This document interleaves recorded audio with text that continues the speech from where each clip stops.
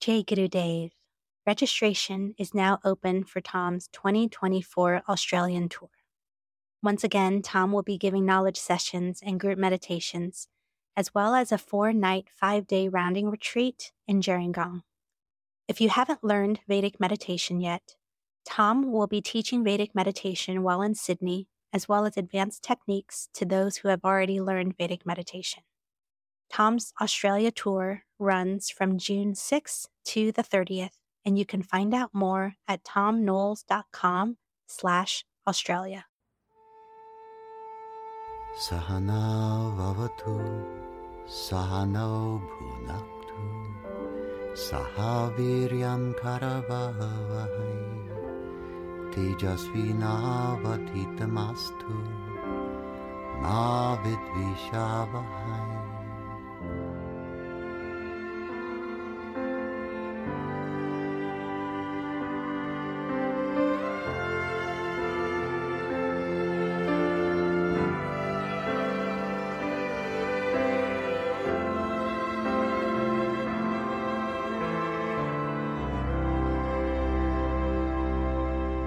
I'm Tom Knowles. You're listening to my podcast, The Vedic Worldview.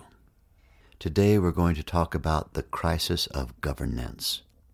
Governance means the way in which guidance is given by any form of government, committee, board, or other kind of guidance group to a group of interests who have in their interests the benefits and welfare of a collective. Very often we think of governance in terms of government, the government. And so often on that scale of things where we have city governments and state governments and federal governments, we might be in a mood of referring to it as the government. And in that sense, we very strongly have that sense of quotes unquotes other in our awareness when we think of that. Something other than me, the government. The government actually, as it is in governance in smaller scales, is nothing but a reflection of the average state of consciousness of those whom they govern. This is a very hard pill to swallow for most people, and I would say that in the Vedic worldview, one of the most difficult and unpalatable ideas, and I'll try to make it a little more palatable for you because it does have a call to action in it. A government is nothing but a reflection of the average collective consciousness of the people who are being governed. The idea that there is somebody who is in charge, and that person who is in charge is either a saint or eminently forgettable so that you get on with your daily life and don't think about a thing, or something akin to a devil, someone who appears to be causing problems for everyone. The fact is, though, that something we have to look at, and it may make us uncomfortable to look at it, is that when you have a forest, if the forest has brown trees, then you have a brown forest. And if you want a green forest, you have to look at individual trees. Individual green trees can make up a brown forest. If you have 10% green trees and 90% brown trees, it's going to be a pretty brownish forest. If you have 50% green trees and 50% brown trees, it's still going to be a little unpleasantly brown. Like that, the idea that there is a collective that is made up of individuals is the idea that we need to examine today thoroughly. What we see in countries all over the world today is a crisis of identity. What is it that identifies us? By what are we identified? This is a group question, a collective question. But this group question and collective question, we've often, to try to find an answer to it, looked to newspapers, magazines, or to the government itself to answer our question about who are we. One of the fundamental mistakes that is cited in the Vedic worldview is the mistake of attempting to find your identity by looking to outside sources, looking to outside actions, forms, phenomena, ideas, looking to the outside, looking in the direction of quotes unquote other. So let's look at the individual first, and then we can see how this plays out collectively. An individual, as they grow, has over a lifetime quite a number of shifting identities. I'm a little baby. I have a sense of self. Mummy is over there. If I'm safe, I can run around and be adventurous. If Mummy's not over there, or Daddy, I can't be adventurous. I'm conservative. Why? Because my capability is limited. Other people have a greater capability than me. I am dependent upon the greater capability of others, and I have my own sense. It's a very interesting question to ask. Psychologists and pediatric psychologists will very often tell us that a child only realizes round about, and of course there are exceptions, round about the age of 5, that they are thinking, that they have thought forms going on in their mind that are independent thoughts that nobody else can hear. The idea that I am having thoughts is also an idea that has to do with self-identity. Who is the thinker? What is the quality of the thinker? Who am I? What am I that's thinking? I notice a pattern in my thinking. The pattern in my thinking has to do with my sense of self. What do I want? How do I get what I want into my life? How do I make a distinction between what I want and what I need? What about the needs of others? To what extent am I going to bring myself a greater basket of goods and services by attending to the needs of others? To what extent is there value, intrinsic value, simply in being charitable? That is to say, let somebody else play with my toys, or make sure somebody else is fed before I'm fed. These kinds of ideas, these kinds of questions that grow inside of our consciousness as we are growing up individually, play out in the collectives that we see when we have collectives of children. Small children in a kindergarten setting or a play school setting, it's an entire world of activities, of hopes, desires, of needs and wants, the ideas of what's fair, what isn't fair, what is playing out in that collective has to be governed by somebody. And so you have the school teacher or the caregiver who turns out to be the governance. What is it that causes stricter governance and less strict governance? Well, it is the individuals in that collective. As the individuals in a collective begin to demonstrate greater self-sufficiency, greater capability, they're also going to demonstrate greater capability to be a little more giving and perhaps more considerate of the needs of others. And then governance is less dictatorial. Dictatorial governance, even if it's kindly asserted, might be needed more in a kindergarten room than in, say, a room of children who are a little bit older. With respect for a system, as respect grows and grows, I was walking my children the other day, and we stood outside of a dojo where some Aikido was being taught, a Japanese form of self-defense was being taught. And there were people there from, it looked like about the age of 12, going all the way up into their 60s and 70s. It was very fascinating to see the degree of respect that was shown for the Sansei. It was not fear-based respect. It was a desire to be respectful, a kind of willing surrender collectively, a willing surrender to a singular consciousness in the room that was trying to teach them something, and with very specific rules of play at work. And so you could see everyone taking a very respectful approach. Let's contrast that with the average 8th grade classroom. 8th grade in American terms, that's around the age of 13 in whatever country you're in when you're listening. Let's look at a room full of 13-year-olds. In America, we call that the 8th grade or so, and their collective capability to demonstrate respect for the environment in which they find themselves, a teaching environment.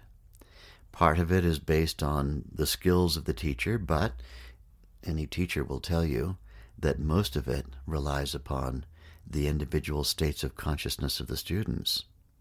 A room full of ideal students is going to be an absolute breeze to govern. A room full of rowdy students who don't really want to be there is going to be very difficult to govern. The governance in a classroom is going to be partly, the style of it is going to be partly brought about by the degree of respect that the children have for the process in which they're engaged. And that process is a process of learning, and learning not just for oneself, but as a group, drawing upon each other for the learning and moving forward experience. Now, it may appear to some who are listening to this that Tom is trivializing the larger format of something like a country. When we start moving up into the hundreds of thousands or millions, and we start appointing people to be our governors, that is in a so-called democratic system, or even in a system where a dictatorial form of government is in place, you know, that people will sometimes say to me, are you telling me that even in a dictatorship, that the dictatorship itself is a reflection of the state of consciousness of the people who are being governed in that way? And my answer is yes, I am saying that.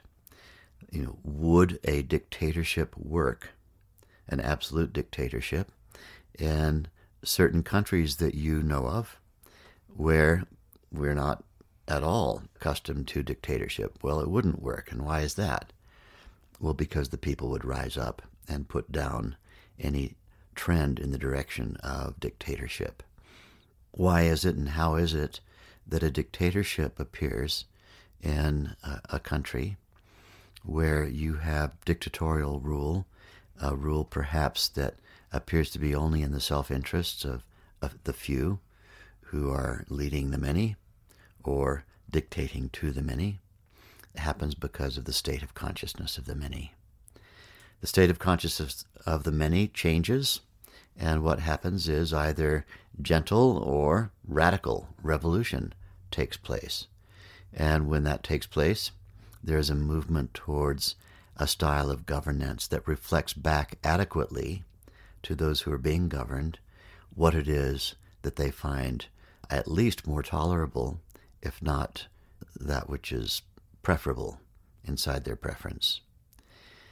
And so then when we look at government and we look at what happened, you say, well, government is falling apart, leadership is falling apart. What we're really looking at is individuals. And I want to come back to this point. To have a green forest, every tree has to be green is the analogy that is used in the Upanishads, one of the ancient texts of the ancient Indian tradition. If I, as an individual, am absolutely uncertain about who I am and what I am, because I had an identity 10 years ago, and then that changed. I had certain likes and dislikes, and they changed. And then, 5 years later, I had a different sense of identity, a different sense of style, a different group of friends and people around me that I preferred to be with. And that changed. And now 5 years later, let's call it the present moment, I now have my sense of identity, and it's this. my degree of self-sufficiency is this.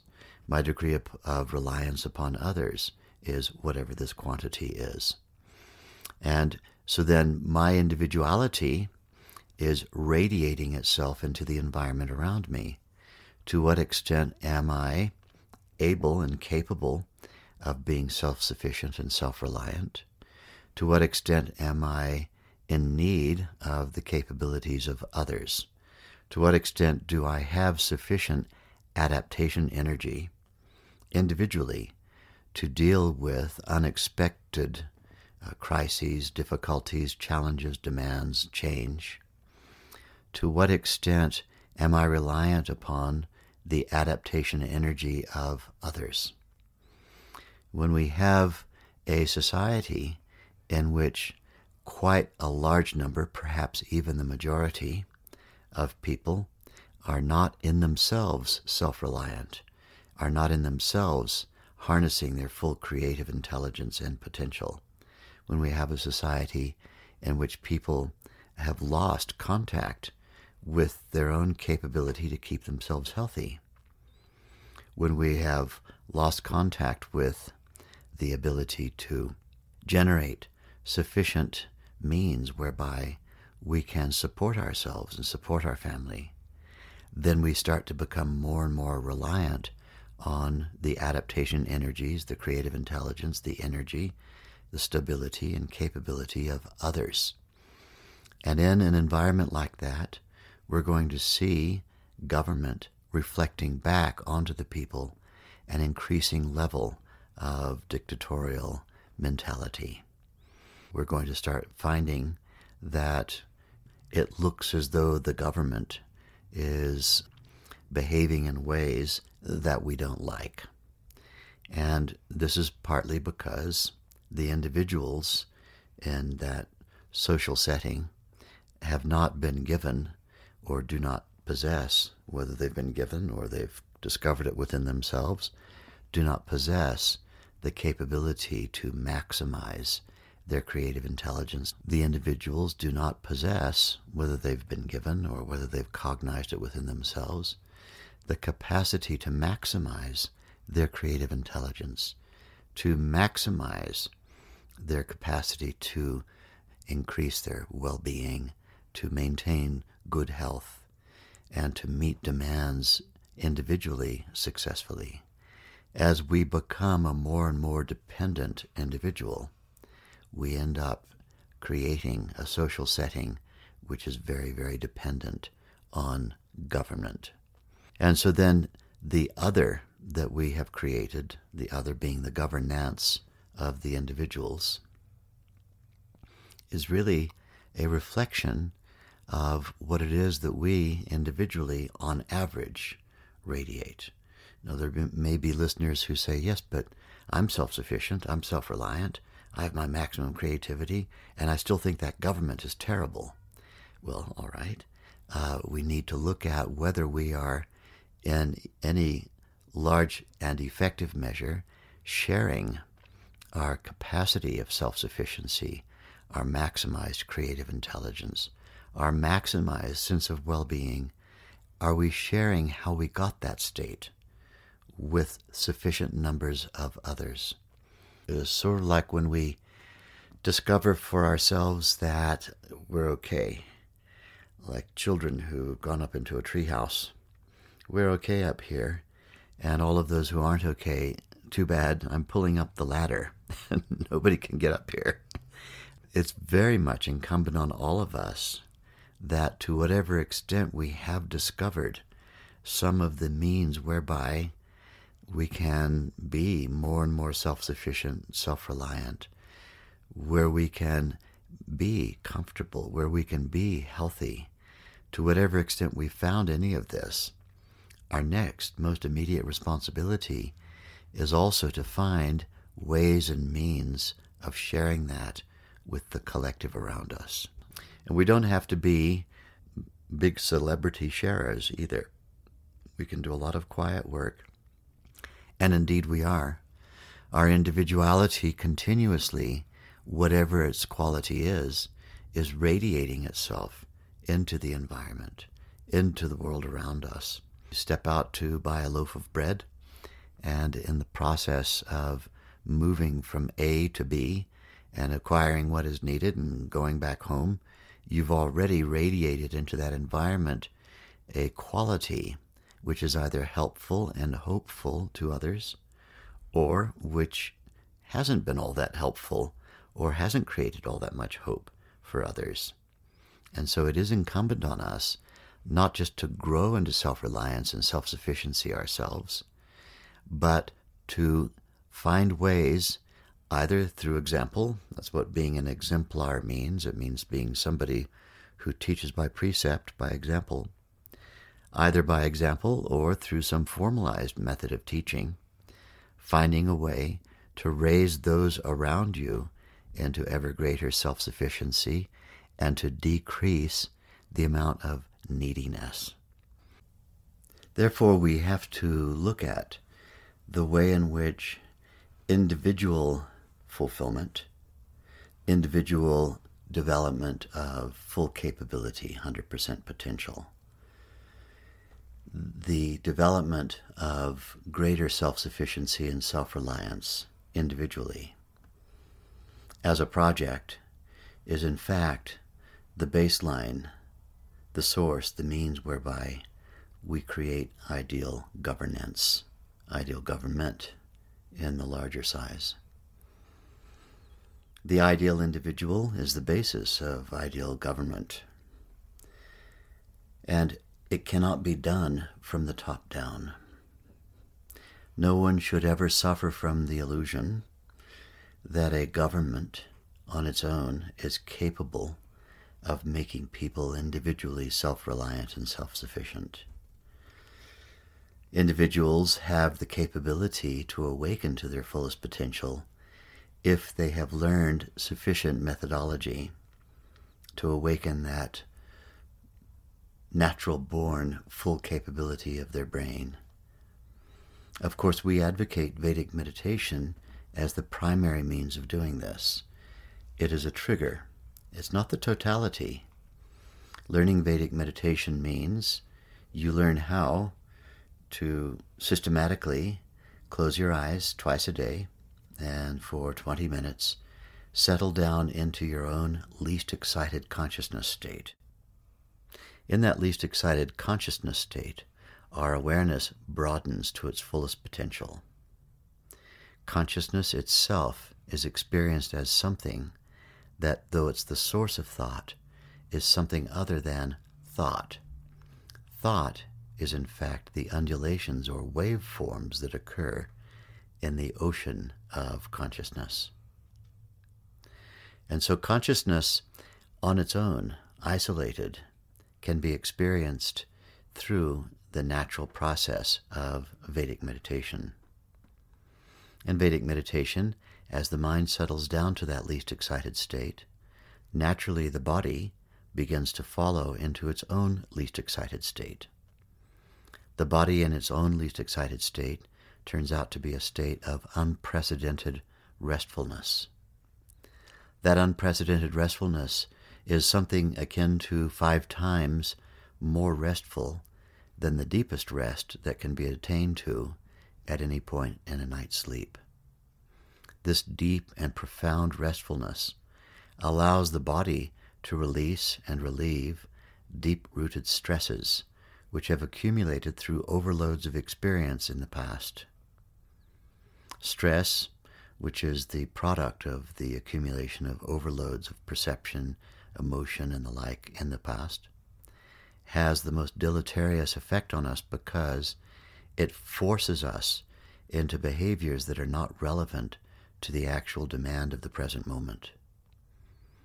Stress forces us individually to behave as if some kind of emergency is going on, when in fact the emergency passed a long time ago, and our body is simply continuing to react irrelevantly as if that emergency is still here. This is the basis of the very now famous post-traumatic stress syndrome, or PTSD, post-traumatic stress disease, or disorder. So as we practice our meditation twice a day, as a regular morning and evening program, layer after layer of accumulated stress is dissolved. And this dissolution of stress, this removal of the impediment to having behavior that is relevant to the present moment, is an enormous advantage to us. When we come out of our meditation, a few minutes of meditation, morning and evening, we have liberated our capacity to use full creative intelligence in the face of any situation or any demand. Our staying power is greater. Our creativity improves.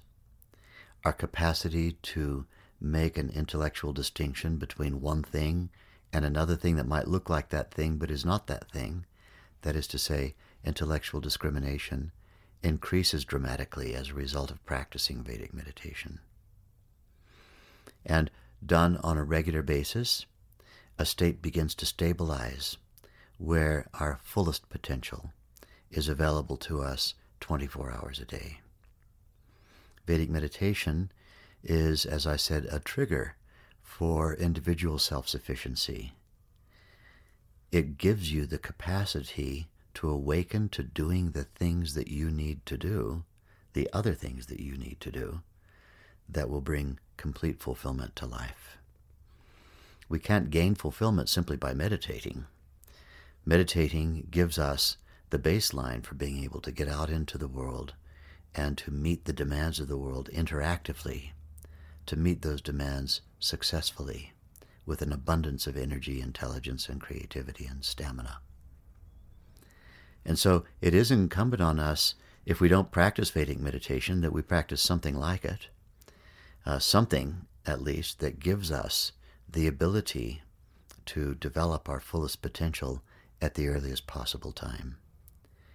By doing so, we will begin to radiate into the environment that lack of neediness, rather than someone seeing you coming to buy the loaf of bread and they think, here comes a needy one. They'll see you coming and they'll think, here's somebody who I'd like to talk to and find out what their secret is. Because even the look on the face of someone who practices Vedic meditation is a different look to the look on the face of someone who's just been in the business of accumulating stress year after year. Therefore, it turns out that in order to systematically bring about greater and greater self-sufficiency in a collective of people, the widespread teaching of Vedic meditation is a must. It really answers the great need of the time. Now, I'm a practical person, and I know the likelihood of the vast majority of a large collective learning Vedic meditation in my lifetime is very small. It's a small likelihood. But we are very comforted by another idea.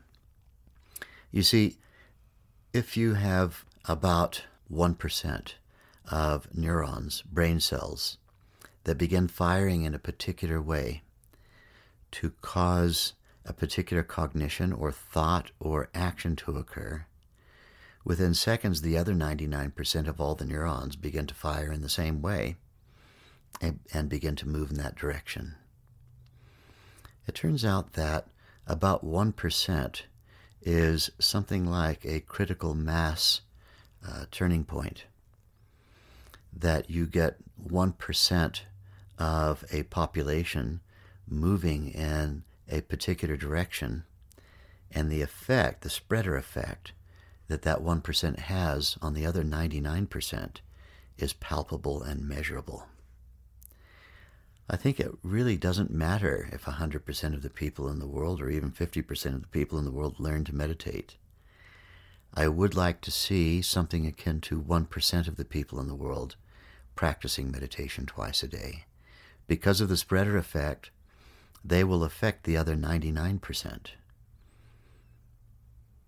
And so we have the vision of teaching just a sufficient mass of people Vedic meditation to watch the spreader effect have its impact on individual increase of self-sufficiency And as we see self-sufficiency rise in the individuals, we're going to begin seeing more and more ideal government, because governments, frankly, are not equipped with the ability to make people self-sufficient. This is something that has to happen at a grassroots level. Just as we can't wait for governments to deliver to us world peace. Governments do not know how to create world peace. And if we wait for governments to deliver it, and we're impatient and we're thinking, when are they going to deliver world peace to us? Individual peace is the basis of world peace. That's the fact of it. Individuals themselves personally are in command of being that component of world peace. The problem of world peace is a problem of world population magnitude. 7.8 billion people as it stands today. I'm sure that in future, when people are listening to this ancient podcast, they'll be saying, wow, there were only 7.8 billion back then. Now there are 20 billion.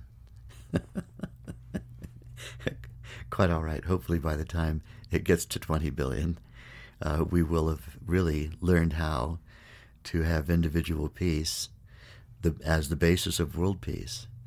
Again, I come back to the Upanishadic analogy.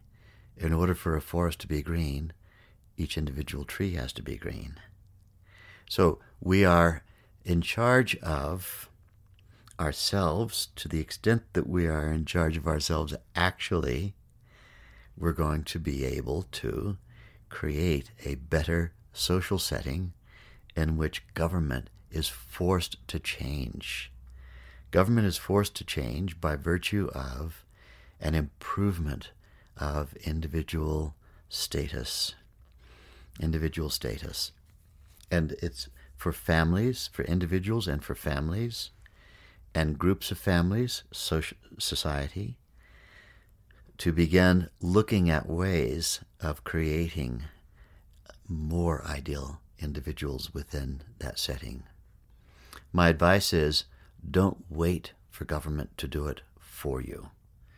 When we wait for government to do it for us, then all we get is great impatience. And then we get very belligerent and we get out and start shouting at the government, why don't you make this better?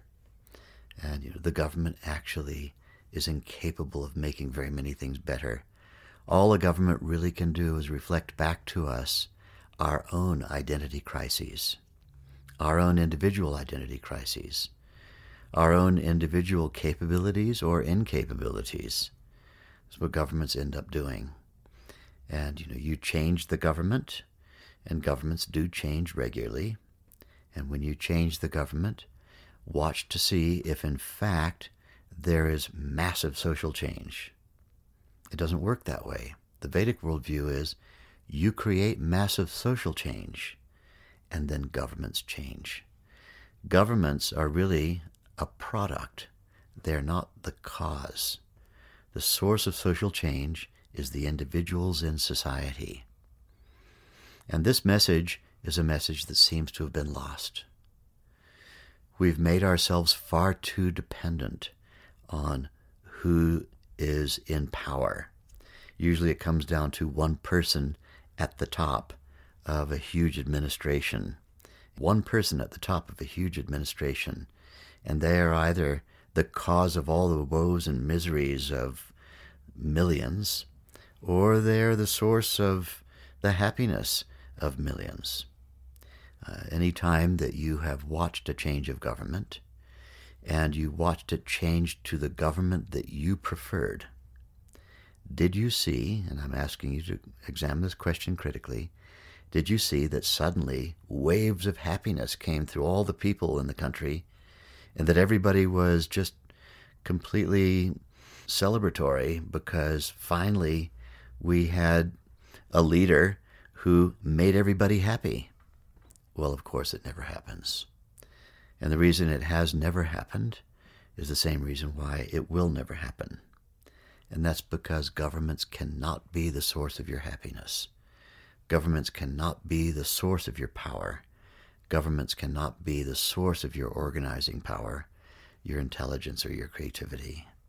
or your well-being or your health. These matters are matters for individuals to gather unto themselves, and to the extent that we actually get ourselves into that mentality and start that process, then to that extent we're going to see government changing. Government may be a means whereby, if there's a demand from the public, it can start spreading and help to spread through education the ideals of the self-sufficiency of the individual being the basis of ideal society. But a government cannot deliver this to you. So this rather sobering idea that a government that you like is a government that is reflecting back to you the kinds of things that you consider ideal, but I'll put it to you, there may be millions who don't like it. They don't possess the same ideals that you have.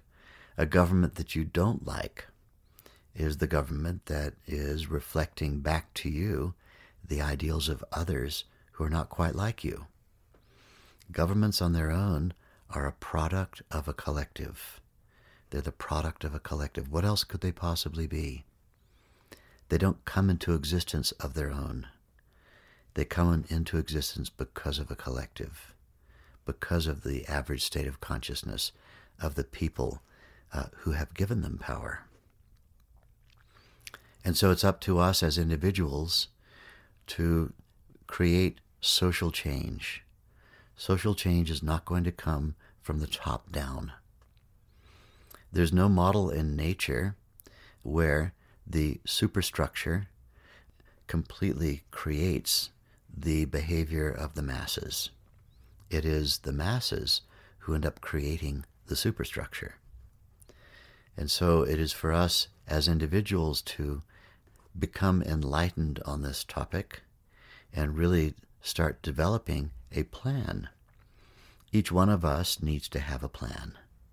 What is my plan to rise up out of my suffering? Is my plan, I'm going to wait for the government to come and make my suffering go away? Or is it my plan that I am going to develop my fullest potential as soon as possible, awaken my birthright to have balanced health, and awaken my birthright to living a life where I interact effectively with change and with demands? Or am I waiting for somebody else to do it for me? If I'm waiting for someone to teach me, that's a good starting point. Let's make that an active thing. Start looking for a teacher. Start looking for someone who can adequately teach you. If you find someone who looks like a good teacher, but it turns out that they had limitations, transcend that teacher and move beyond that. Every teacher is a teacher of a stage of your life.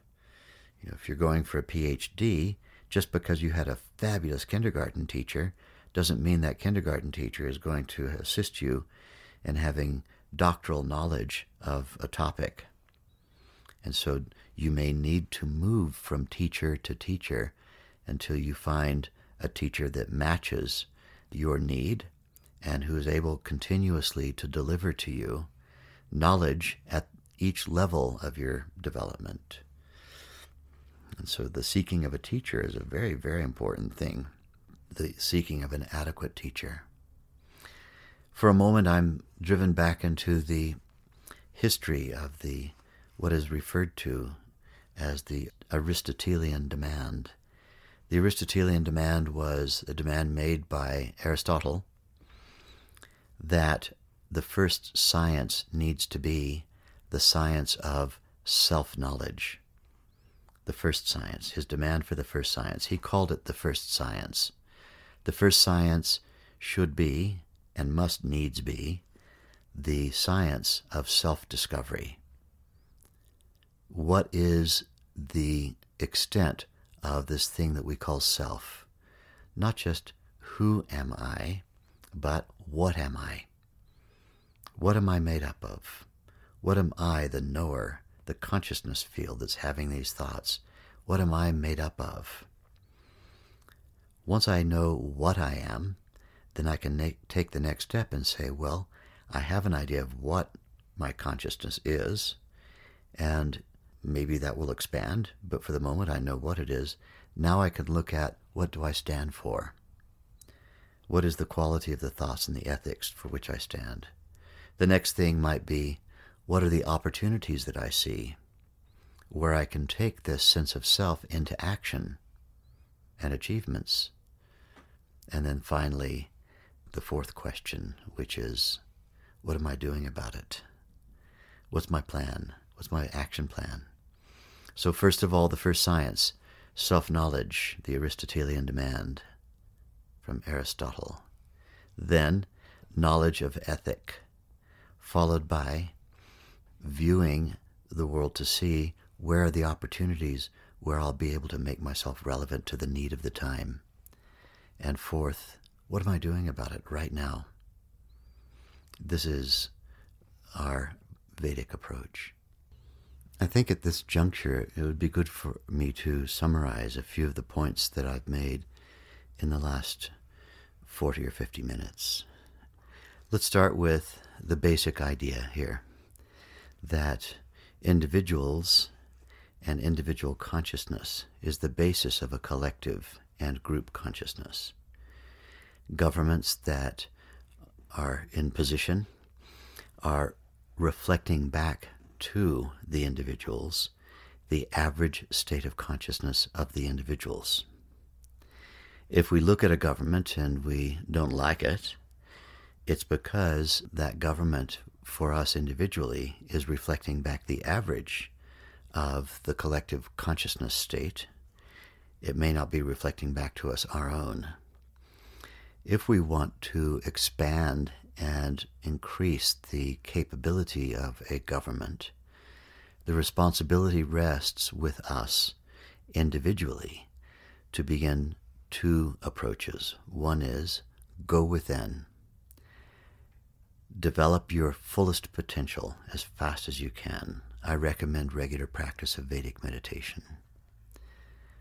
Once you have developed that full potential, watch for all of the cues that you receive from inside about what other activities you need to be engaging in.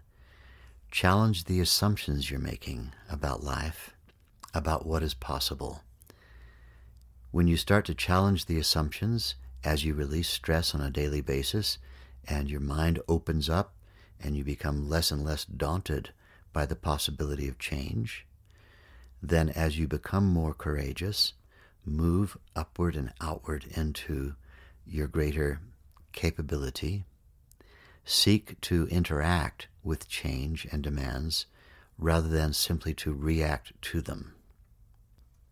Lose the idea that waiting for a government to come and solve your problems is going to be your approach, the Messiah of government. It's an idea that has been hoped for and has failed for thousands of years. So pay attention to the already existing research on that, done by collectives of millions of people. Waiting for governments to solve individual problems doesn't work. As you rise into your collective potential and you start to find greater and greater satisfaction in your life, begin thinking of how you can become a means whereby others receive the same capability and gift of knowledge that you have. You have to have a plan to live a life as an exemplar. Whether you are simply teaching by example as a preceptor, or you are actively teaching, you need to have some kind of a plan whereby what you are, if it's pleasant, what you are, is expanding and growing into the collective around you. And in this way, if each of us takes on the individual burden of moving from a less ideal society to a more ideal society, then not only will we have benefited ourselves and all of those who surround us who are concerned with our daily life, we will have benefited the whole of society and made the best of our life. This is the solution to the crisis of governance. The crisis of governance is a crisis of individuality. Individuals make up collectives. This is something that, as I said at the very beginning, is sometimes not very palatable. It's a bit of a hard pill to swallow, that to whatever extent I am individually part of the problem. The problem being the problem of social dissonance, the problem of groups in society having completely different ideas about what the society is. Collective identity crisis starts in individual identity crisis. So ask yourself the question, to what extent do you have an individual identity crisis? Do you really know not just who you are, like, where your body was born and who your parents genetically were and what happened when you were 10, what happened when you were 15, what happened when you were 20, and all of those things. That's the who. What are you? There is an experiencer inside. What is the nature of that experiencer? What are you? You minus all the thoughts. What is the character of the knower, capital K, knower? When you can answer all of those questions on a level of complete confidence, based on direct experience, not just based on theory, but based on direct experience, then you are making your way towards being a realized individual. Realized means self-realized. The next step beyond self-realized is self-actualized. We take that realization and we turn it into actualization. We take it into action. And then our individuality becomes a means whereby that quality of cosmic intelligence, which is the nature of our own individual least excited state, our own least excited state contains within it the nature of cosmic intelligence. It's permeating everything. As it expresses itself through us and through our individuality with greater and greater clarity, we become a means whereby others can also answer all of these most important and critical questions. When I say critical, I really mean by that, a better word probably is pivotal. Pivotal questions. The answers to the pivotal questions, pivotal meaning that a turning point occurs when you have the answer to that. So your fullest potential.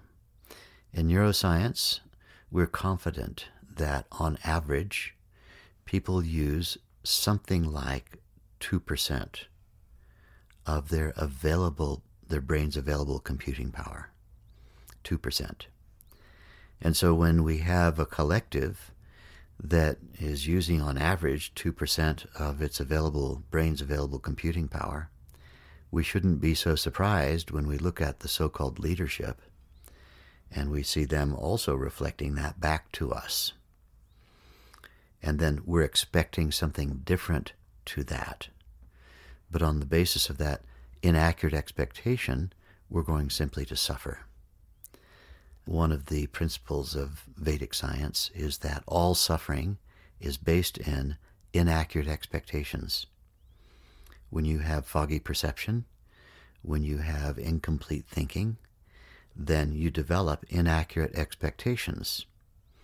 And when you have inaccurate expectations and accuracy, which is the other word for that is reality, arrives, then you get disappointed. My master used to say, in order to have a disappointment, you have to have an appointment. You make an appointment by having an inaccurate expectation. And then you start looking for blame. Who is to blame for what I'm experiencing? It can't be me. Who's to blame for it? And we begin pointing our finger at whoever is to blame. People who should be organizing the removal of my suffering are not organizing the removal of my suffering. And we need to challenge the assumption of that kind of mentality. We need to learn how individually to rise above this. You want to create an ideal society, become an ideal person. And then take that to the world and teach it, both through your example and through an active teaching. I think that will summarize this topic, and we can revisit this again at a later date. Perhaps we'll have a part 2. Jai Gurudev.